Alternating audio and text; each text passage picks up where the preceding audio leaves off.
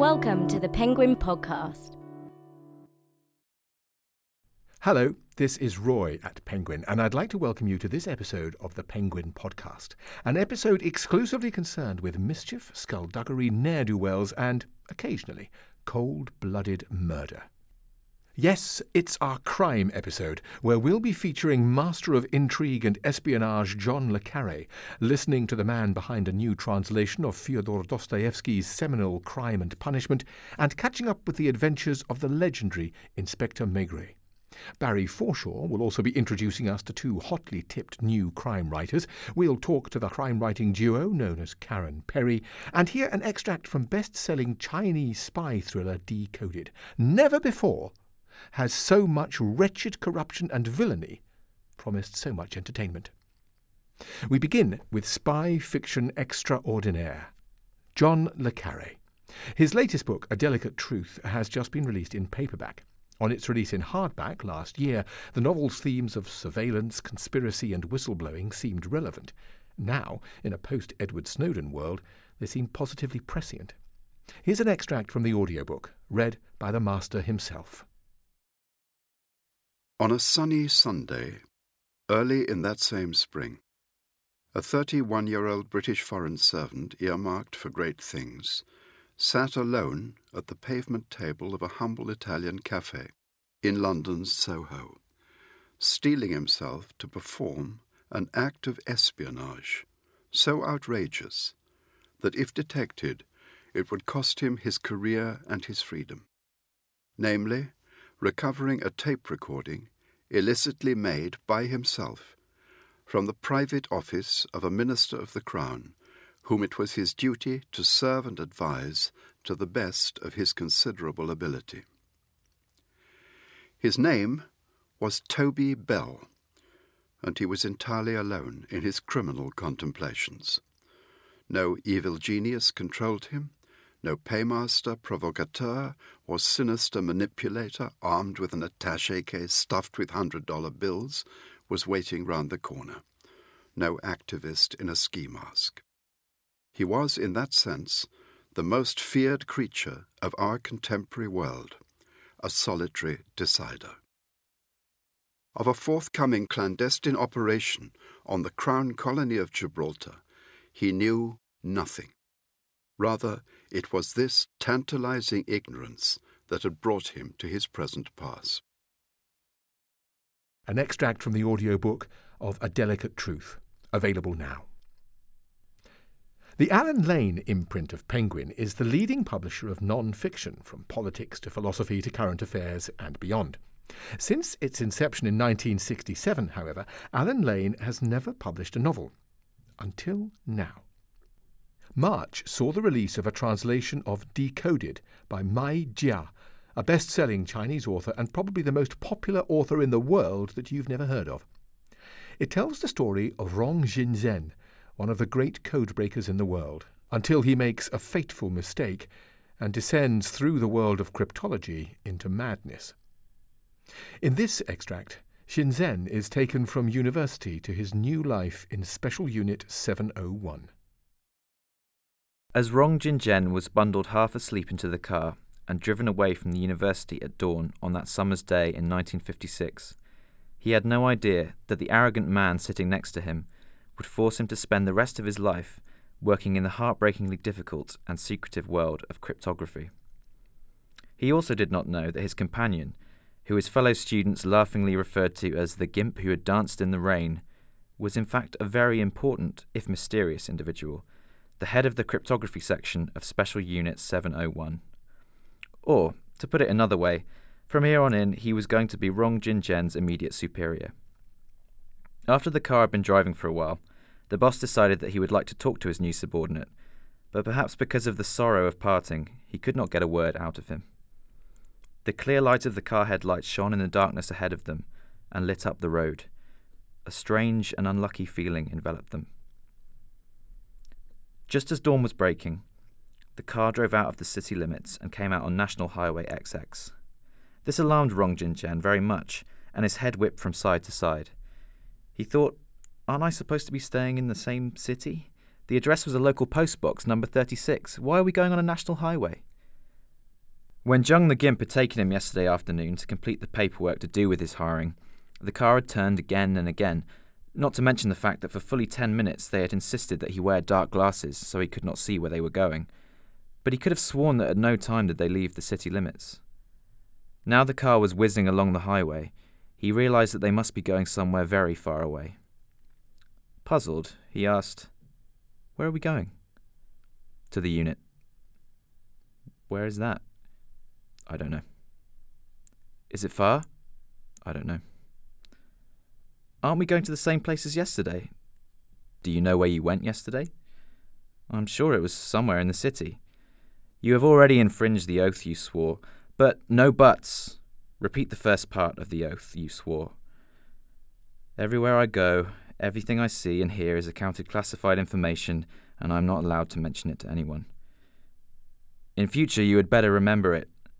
From here on in, everything you see and hear is top secret." That was a reading from Decoded by Maigret, which is out now. You're listening to the Penguin Podcast. Karen Perry is actually the pseudonym for Paul Perry and Karen Gillies, the crime-writing duo whose first book together, The Boy That Never Was, is set to be a big hit. We managed to get them both in the studio to talk about the major themes in the book and what it's like writing together. But first, Karen gives us a synopsis of the story. The Boy That Never Was is about a couple, Robin and Harry, who have a 3-year-old son, Dylan, and they're living this very carefree existence in Tangier when one day disaster strikes and an earthquake hits Tangier and their son, Dylan, is killed.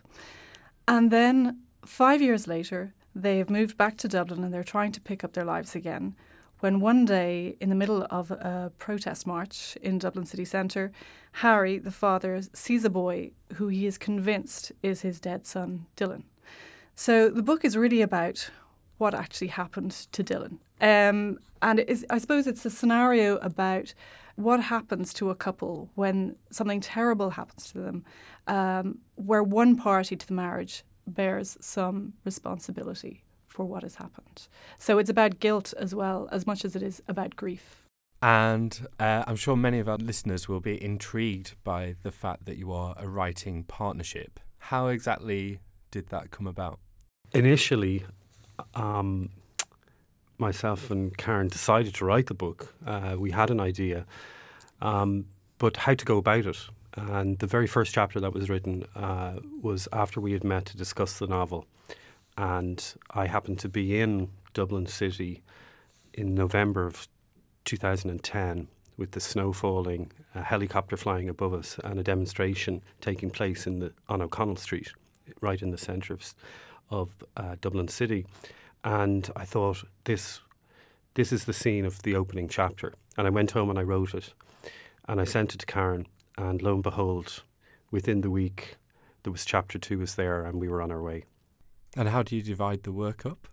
Well, I suppose the whole thing was a learning process. We saw it initially as a writing experiment. When we initially decided to write together, it was kind of a conversation in a pub, really, over a couple of pints. We thought it might be fun to write a book together. So we didn't really know properly how to go about it. And we decided we wanted to do a dual narrative, that I would write the wife and Paul would write the husband. So we broke it up that way. We each took responsibility for the individual characters.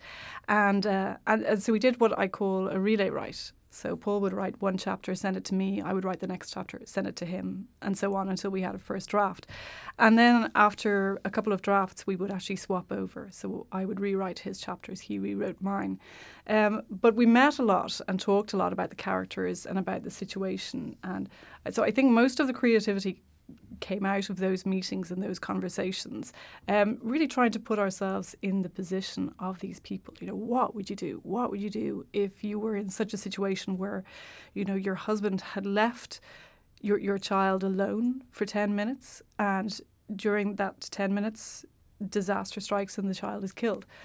How do you go on with your marriage after that? How do you live with that person? How do you forgive them and continue to love and to build a marriage and build a life? And these were the kind of questions that we would put to each other, and these were the things that really interested us. So what elements of The Boy That Never Was lend themselves, do you think, to a more orthodox crime or thriller novel? Well, there's a central question as to what happened to Dylan. And there's the mystery over whether the boy that Harry has seen is actually his son. So I think there's a mystery element throughout the novel, and we don't find out until the end what happens. And there is also a twist. Yeah, well, it's very twisty. But I think there's also a kind of an element of a chase throughout the novel. I mean, from chapter 1, when Harry sees this child, it's like he's racing to find this boy throughout the book. And at the centre of it all, if there is this boy, and if he is alive, then there is a real sense of urgency that he needs to be found very quickly, that Harry's time frame is actually quite short between his sighting and if he can actually find the boy. So I think that lends itself to the more traditional crime novel, this sense of this urgency throughout the book. And how much did the plot change as you were writing it? Was that very much established when you set out? Is the book, the final result, very much what you envisaged when you set out, or was it quite a malleable process? I think that when you write with someone else, the plot naturally deviates from what you had originally planned, because while at the beginning we would sit down and we would work out plot, we also gave each other a certain amount of freedom to deviate from the plot if it felt right. And particularly when you're writing with another person in the manner in which we did, kind of an element of competition enters it. And I think that when you read The Boy That Never Was, particularly the latter half of the book, it gets very twisty.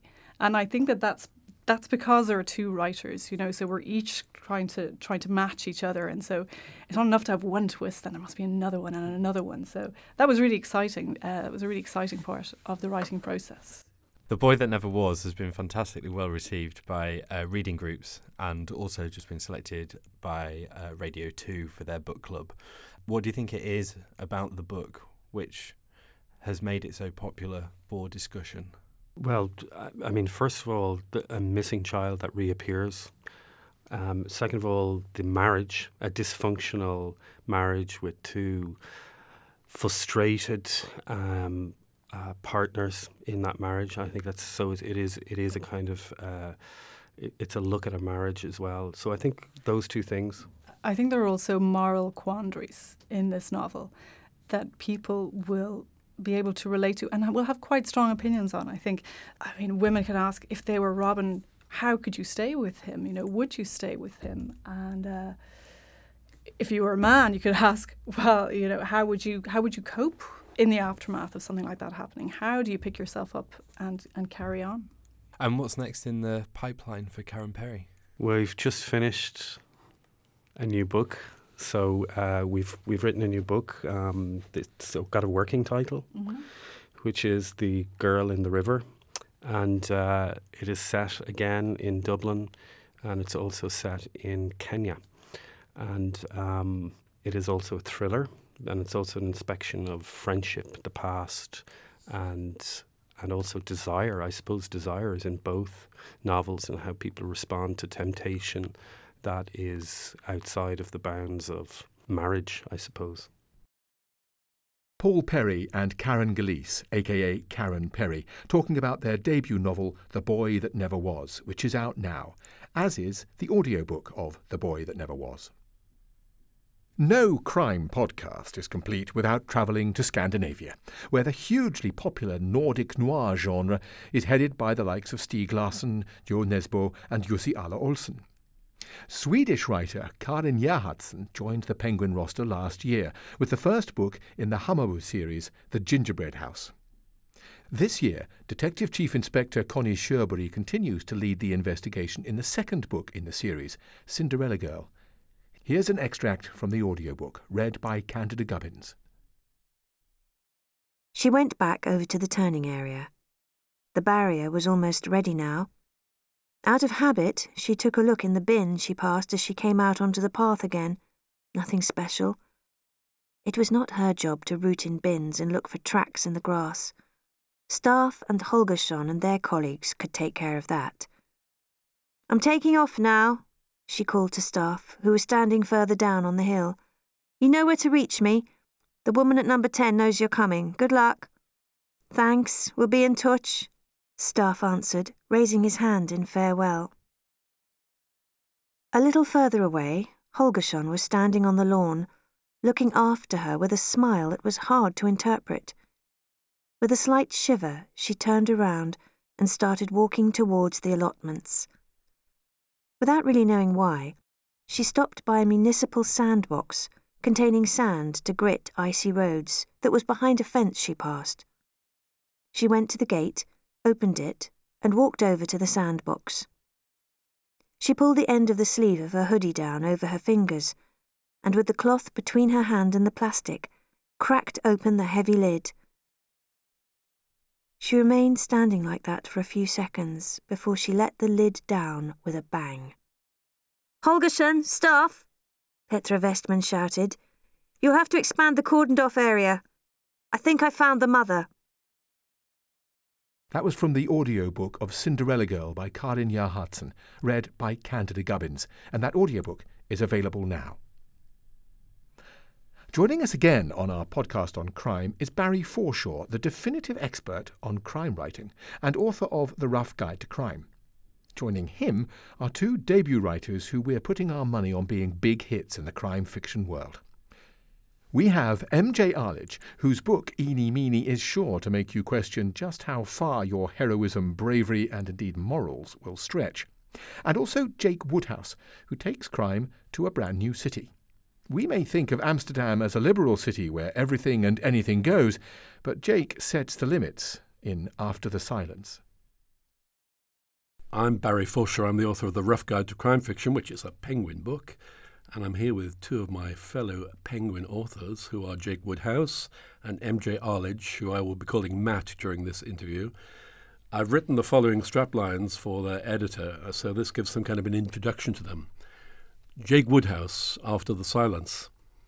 If the utterly enthralling first volume in Jake Woodhouse's Amsterdam Quartet is any indication, this looks set to be one of the key sequences in modern crime fiction, with Amsterdam itself a major character.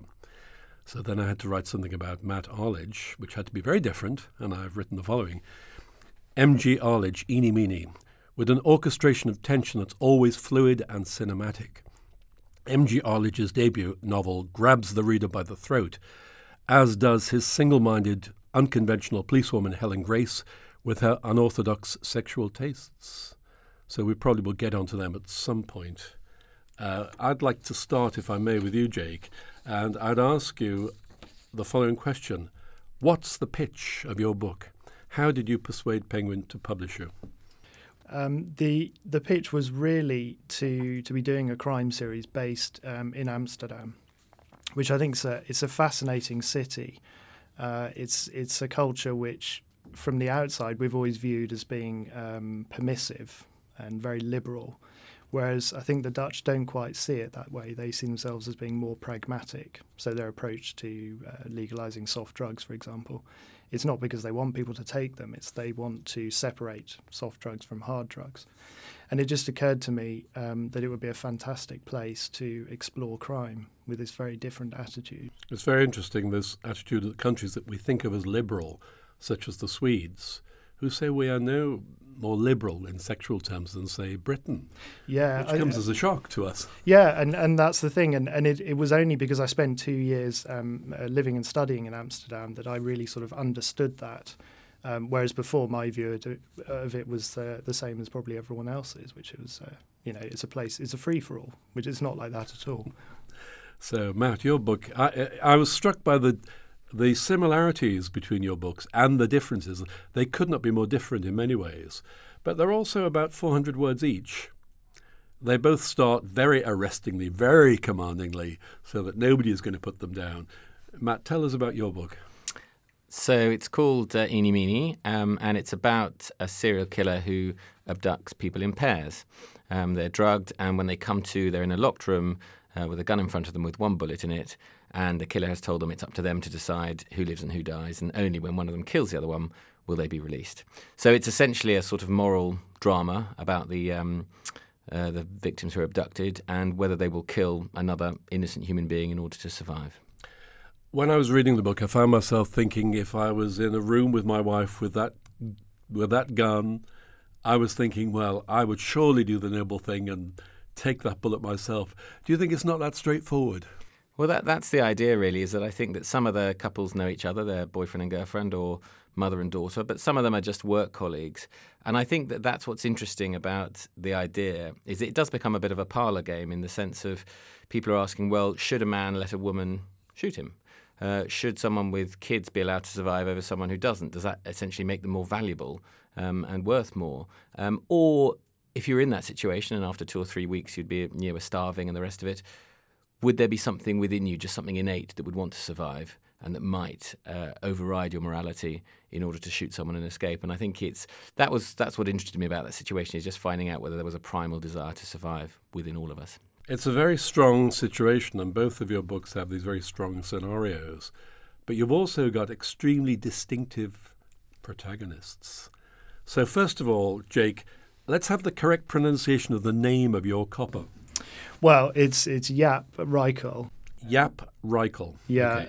Now, he's an unusual copper. He's possibly more conventional than Matt's hero, but you chose a male protagonist. Yeah, I think when I started out, I didn't have a plan for it as such, and I just sort of started with him, and then the other two characters. Tell us about the other two characters. So, well, I've got essentially three main characters. The second is Tanya Vandermark, who is she's a sort of rural rookie in a way, and she's in a bad situation. She's desperate to escape her sort of lifestyle. And then we've got Keys, who is he's a bit of a bad boy in a way. He's not really temperamentally suited to being a policeman. So a lot of situations he gets himself into, it sort of throws him into conflict because he wants to be, or he's supposed to be doing the right thing, but his instincts tell him to do otherwise. But their interplay is one of the pleasures of the book, which you must have enjoyed writing, I would guess. Yeah, definitely. And and when I got those three characters together, it suddenly it took off, and I really love having that interaction between all three. Didn't you say though that they have a life of their own where you're concerned? That you're not quite sure that you know them, but they suddenly present themselves to you. Yeah, I wrote a piece recently, which was somebody asked me to write about how do I create my characters, and actually I sat down and I struggled writing it, and the reason I struggled to write that piece was I realised that actually I don't create my characters. The characters just happen to be there. But what I do is I then create the world around these characters. I throw obstacles in their way and see how they react. So I don't know how to really explain it, but they seem real to me. They're just there. They've come from somewhere, and it's my job, in a sense, to sort of slightly torture them and push them. We'll get onto your torturing of them. Now, speaking of torturing and extreme, one has to say that the way you introduce Helen Grace, Matt, is distinctive. Would you like to tell us how you introduce her?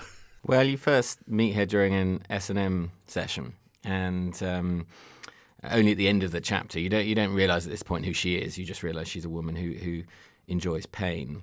And right at the end, you reveal that you see her police badge, and you realise that's and that's sort of how we introduce her. And I think that for me, I was sort of very influenced by the Scandinavian writers, and I think for me, Stieg Larsson was the big one, and I think that particularly Lisbeth Salander, I wondered if her ghost was behind. Her ghost is very much sort of within Eeny Meeny. And, I've always loved the baddies. And I'd sort of, as I was thinking about trying to write a novel, I was thinking, well, how can I make a good guy interesting? Good guys are so boring. And then I read Stieg Larsson, and there's this amazing character, Lisbeth, who's the sort of most unlikely kind of investigator, and this sort of appalling things have happened to her, but she still refuses to be a victim. And I just thought, you don't have to make your characters boring. The good guys don't have to be dull. And that was an amazing sort of lesson to me, and it really inspired me. And I just wrote on the wall above my desk, do not make your heroine dull. And that was what I just kept on looking at as I was writing Helen. That was Barry Forshaw talking to M.J. Arlidge, author of Eeny Meeny, and Jake Woodhouse, author of After the Silence, about their debut crime books, which are out over the next few weeks, along with their audiobooks. And you can listen to the full interview on the Penguin SoundCloud channel, which is at www.penguin.com. soundcloud.com/penguin-books. This is the Penguin Podcast. Sherlock Holmes, Father Brown, Miss Marple, some literary sleuths simply leap off the page and into the public consciousness. One such legendary detective is Georges Simenon's irascible hero, Inspector Maigret. As of last November, Penguin are publishing all 75 of the classic Maigret novels, with one a month for the next 75 months. Here's an extract from the latest book, Night at the Crossroads. Detective Chief Inspector Maigret was sitting with his elbows on the desk, and when he pushed his chair back with a tired sigh, the interrogation of Carl Anderson had been going on for exactly 17 hours. Through the bare windows he had observed at first the throng of salesgirls and office workers storming the little restaurants of Place Saint-Michel at noon, then the afternoon lull, the mad 6 o'clock rush to the metro and train stations, the relaxed pace of the aperitif hour. The Seine was now shrouded in mist. One last tug had gone past with red and green lights towing 3 barges. Last bus. Last metro. At the cinema they'd taken in the film poster sandwich boards and closing the metal gates, and the stove in Maigret's office seemed to growl all the louder. On the table, empty beer bottles and the remains of some sandwiches. A fire must have broken out somewhere. They heard the racket of fire engines speeding by, and there was a raid too. The Black Maria emerged from the prefecture at around 2 o'clock, returning later to drop off its catch at the central lockup. The interrogation was still going on, every hour or every 2 hours, depending on how tired he was. Maigret would push a button. Sergeant Lucas would awaken from his nap in a nearby office and arrive to take over, glancing briefly at his boss's notes. Maigret would then go and stretch out on a cot to recharge his batteries for a fresh attack. The prefecture was deserted. A few comings and goings at the vice squad. Towards 4 in the morning, an inspector hauled in a drug pusher and immediately began grilling him. The Seine wreathed itself in a pale fog that turned white with the breaking day, lighting up the empty quays. Footstep pattered in the corridors. Telephones rang, voices called, doors slammed, charwoman's brooms swished by. And Maigret, setting his overheated pipe on the table, rose and looked the prisoner up and down with an ill humour not unmixed with admiration. 17 hours of relentless questioning. Before tackling him, they had taken away his shoelaces, detachable collar, tie, and everything in his pockets. For the first 4 hours they had left him standing in the centre of the office and bombarded him with questions. Thirsty? Maigret was on his 4th beer, and the prisoner had managed a faint smile. He had drunk avidly. Hungry? They'd asked him to sit down and stand up again. He'd gone 7 hours without anything to eat, and then they had harassed him while he devoured a sandwich. The 2 of them took turns questioning him.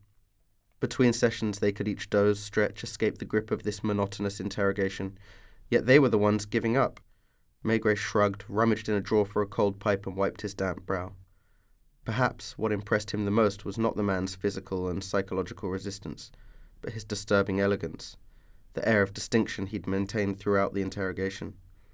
A gentleman who has been searched, stripped of his tie and obliged to spend an hour completely naked with 100 malefactors in the Criminal Records Office, where he is photographed, weighed, measured, jostled and cruelly mocked by other detainees, will rarely retain the self-confidence that informs his personality and private life.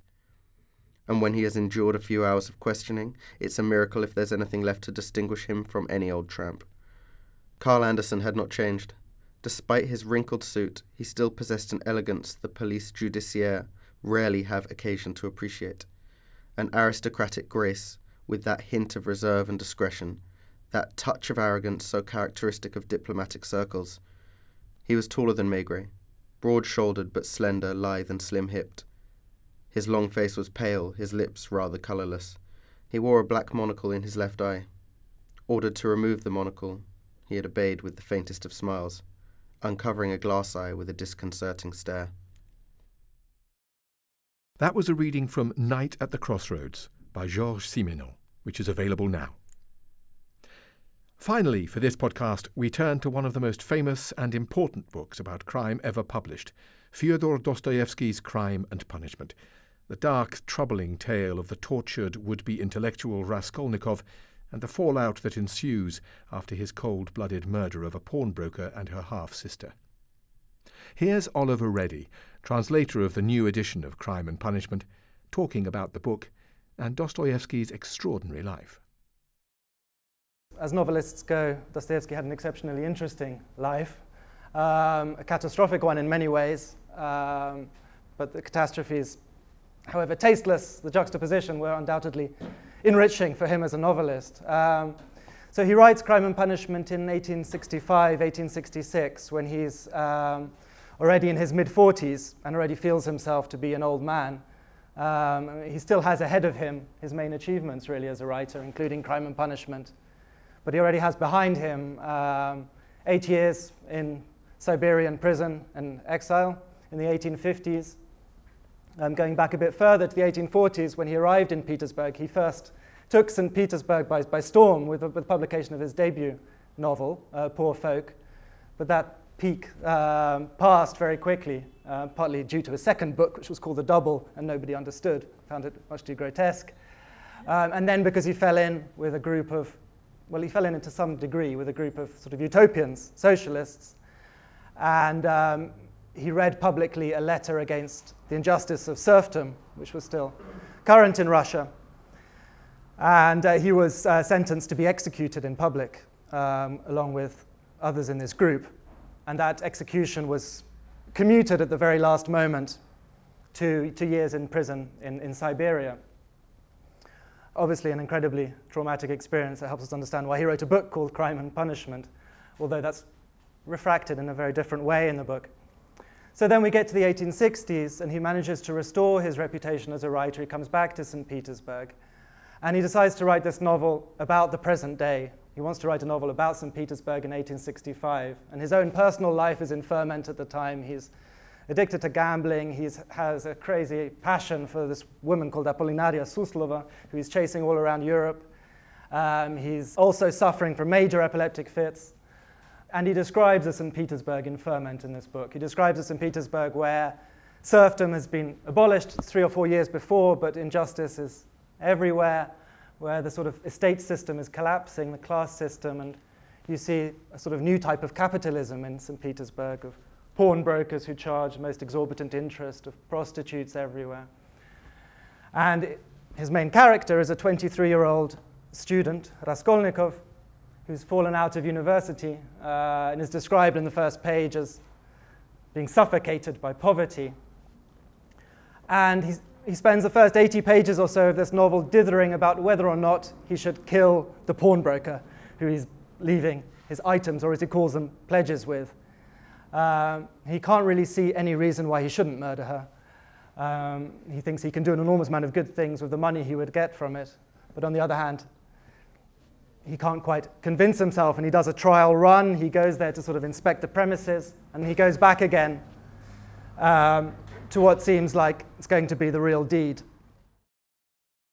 That was Oliver Reddy talking about Fyodor Dostoyevsky and his book Crime and Punishment. His new translation of that book is out now. And that's it from this Penguin podcast. Don't forget to subscribe to us on iTunes or head to our SoundCloud page for other author readings and audiobook extracts.